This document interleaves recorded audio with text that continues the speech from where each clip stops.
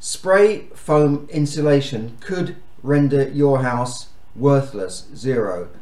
This is according to reports of a type of insulation that's used in lofts. It's been around for a long time, but it is now starting to cause problems for when people need to mortgage their home or buy a home with spray foam insulation in it. Now, before I go along with that, please like and share if you do like the stuff, that is, and do try and just share this information out with the world, and also subscribe if you're watching, say, on YouTube. And if you are interested in further training or money coaching or some free training that I've got online, check out my link there, because I've got a free training which can help you get control of your finances and really get a grip on your finances in the next 28 days, and then help you to move forward to build real wealth, because there's never been a better time to do that.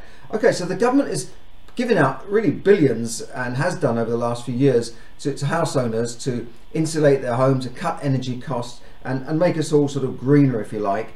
And included in that was a type of insulation in the loft called spray foam insulation. Now, I'm not saying you shouldn't have insulation.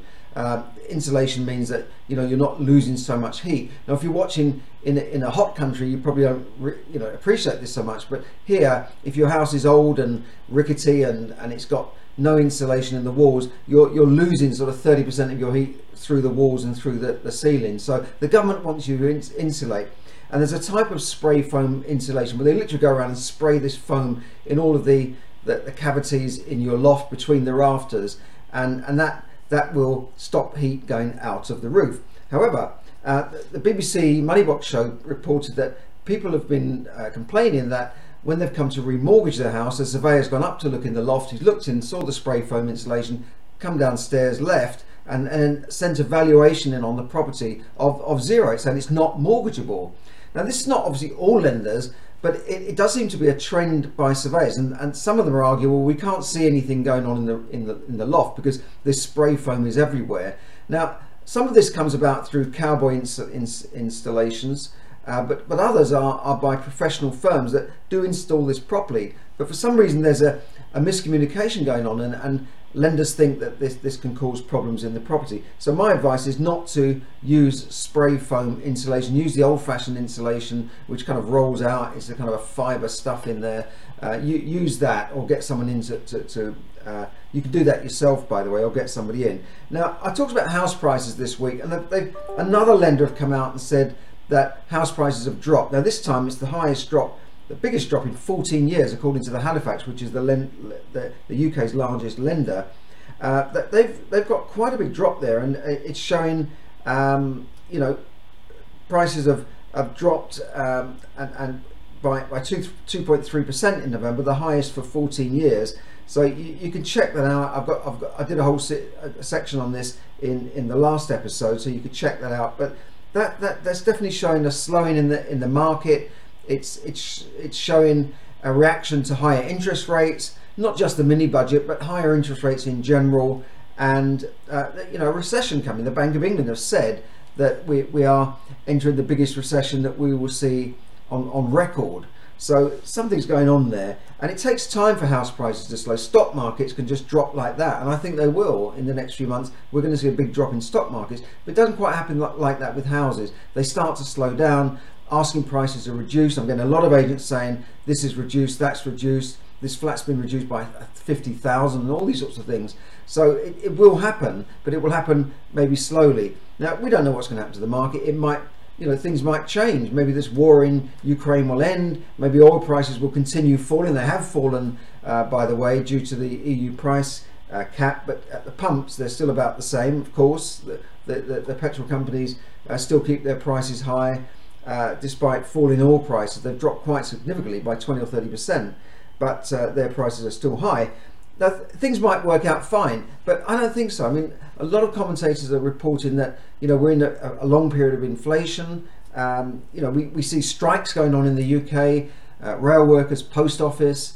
The post office workers are going on strike over Christmas, when people are at the time we're sending out most Christmas cards. So what are people going to do? They're going to send out e-cards, they're going to deliver cards, they're not going to use the post office.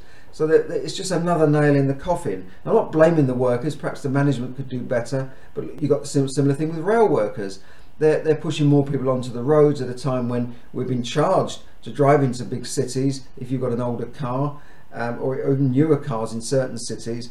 And this is a problem. So we're seeing a winter of discontent coming on. Nurses, teachers talking about strikes. There's going to be lots of strikes coming up, and they're all demanding big pay rises. They want inflation-linked pay rises. So if you give everyone a 10% pay rise and half of the country work for the government, for the taxpayer, one way or another, teachers, nurses, NHS employees, millions of people, and all these sorts of people, or either indirectly working for the government, that money has to come from somewhere. So it's going to come from higher taxes, and that then adds on to the burden for everybody else. And with a company, if they pay a 10% pay rise, because a private company will have to maybe respond, they're going to have to put up their prices by 10%. And we're already seeing suppliers putting up prices for me. So we've got to put our prices up. And how can I argue? Can I really argue with that? No. We're seeing restaurants. I was out for a Christmas meal last night, £35. We used to pay about £18-20 just before the events of 2020. So prices have really jumped, and you can't blame them. All their costs have gone up, but it seems like that price has almost doubled, not just gone up by 10% or 11% as the official inflation rate. So we're going to see a problem. Now, at the same time, house prices are falling. Rents are just rising in a crazy way. 17% rise in London, or up by £273 a month extra, according to Zoopla. Other large cities are seeing similar price rises. Manchester, Birmingham, Glasgow, Bristol, Sheffield, all up. And the average rents over the country have soared by over £117 a month, now reaching £1,000 a month average rent per calendar month. And the rental growth is standing at 12% a year, which is slightly higher than the official inflation rate.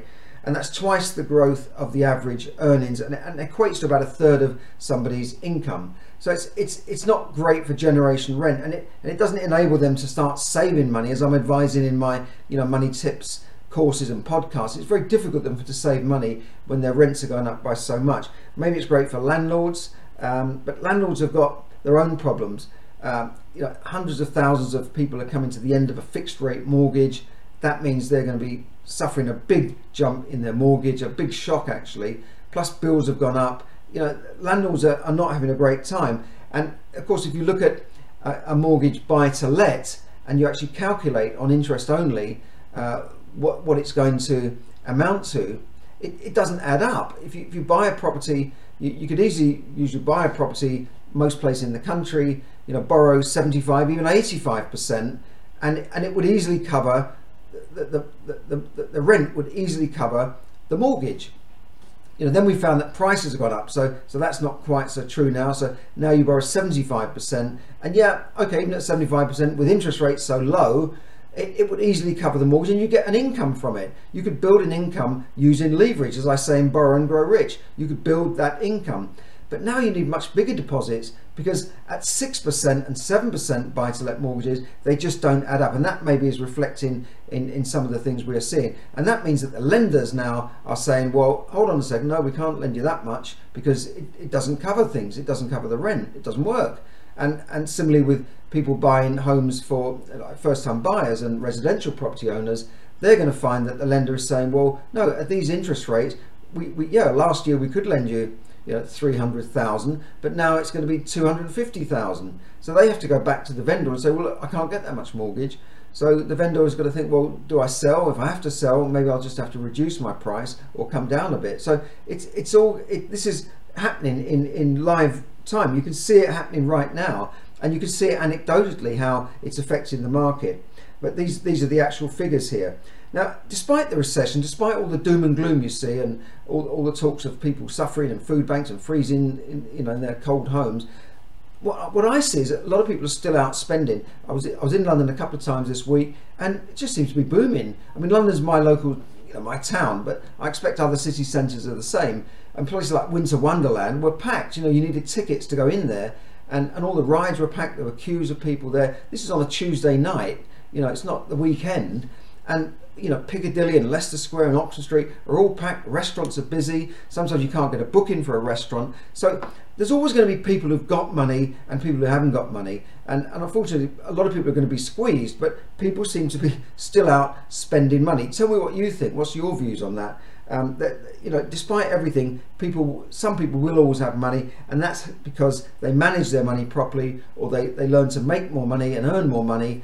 And that's what you've got to do as well, because you can cut your prices down, you cut your costs down as much as possible by, to the bone. But if that still doesn't cover things, you've got to then go out and earn money. Now, if you're not entrepreneurial, you can start a business. There's lots of ways of starting a business online, but not everyone is entrepreneurial in that way. If you're not entrepreneurial, then there are loads of part-time jobs.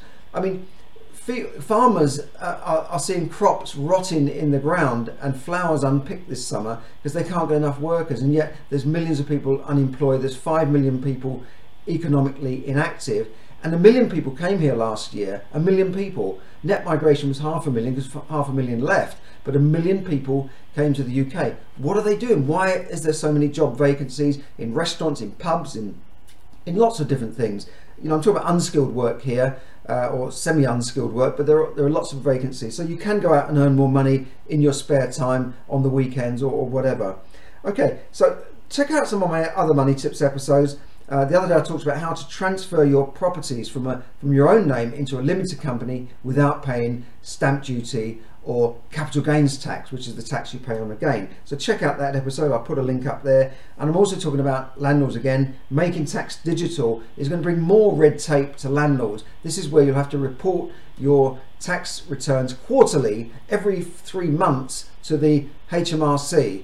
Why, I don't know. It's just going to bring in more money to them. I just don't know. But it's more red tape for landlords, and that's why 85,000 landlords have sold up in the last few years. So finally, do like and share. Check out my training and my coaching offers at the link, and I'll show you how to master your money if you're not mastering it at the moment. Obviously, if you're a multimillionaire, you don't need to do that. But for most people, they earn a lot of money in their lifetime. They just spend most of it and have no provision for retirement. Millions and millions of people have got no retirement provision. So do check out my training, and I'll show you the way to go. Thanks very much for listening. Have a great weekend. This is Charles Kelly, Money Tips Podcast. Bye for now.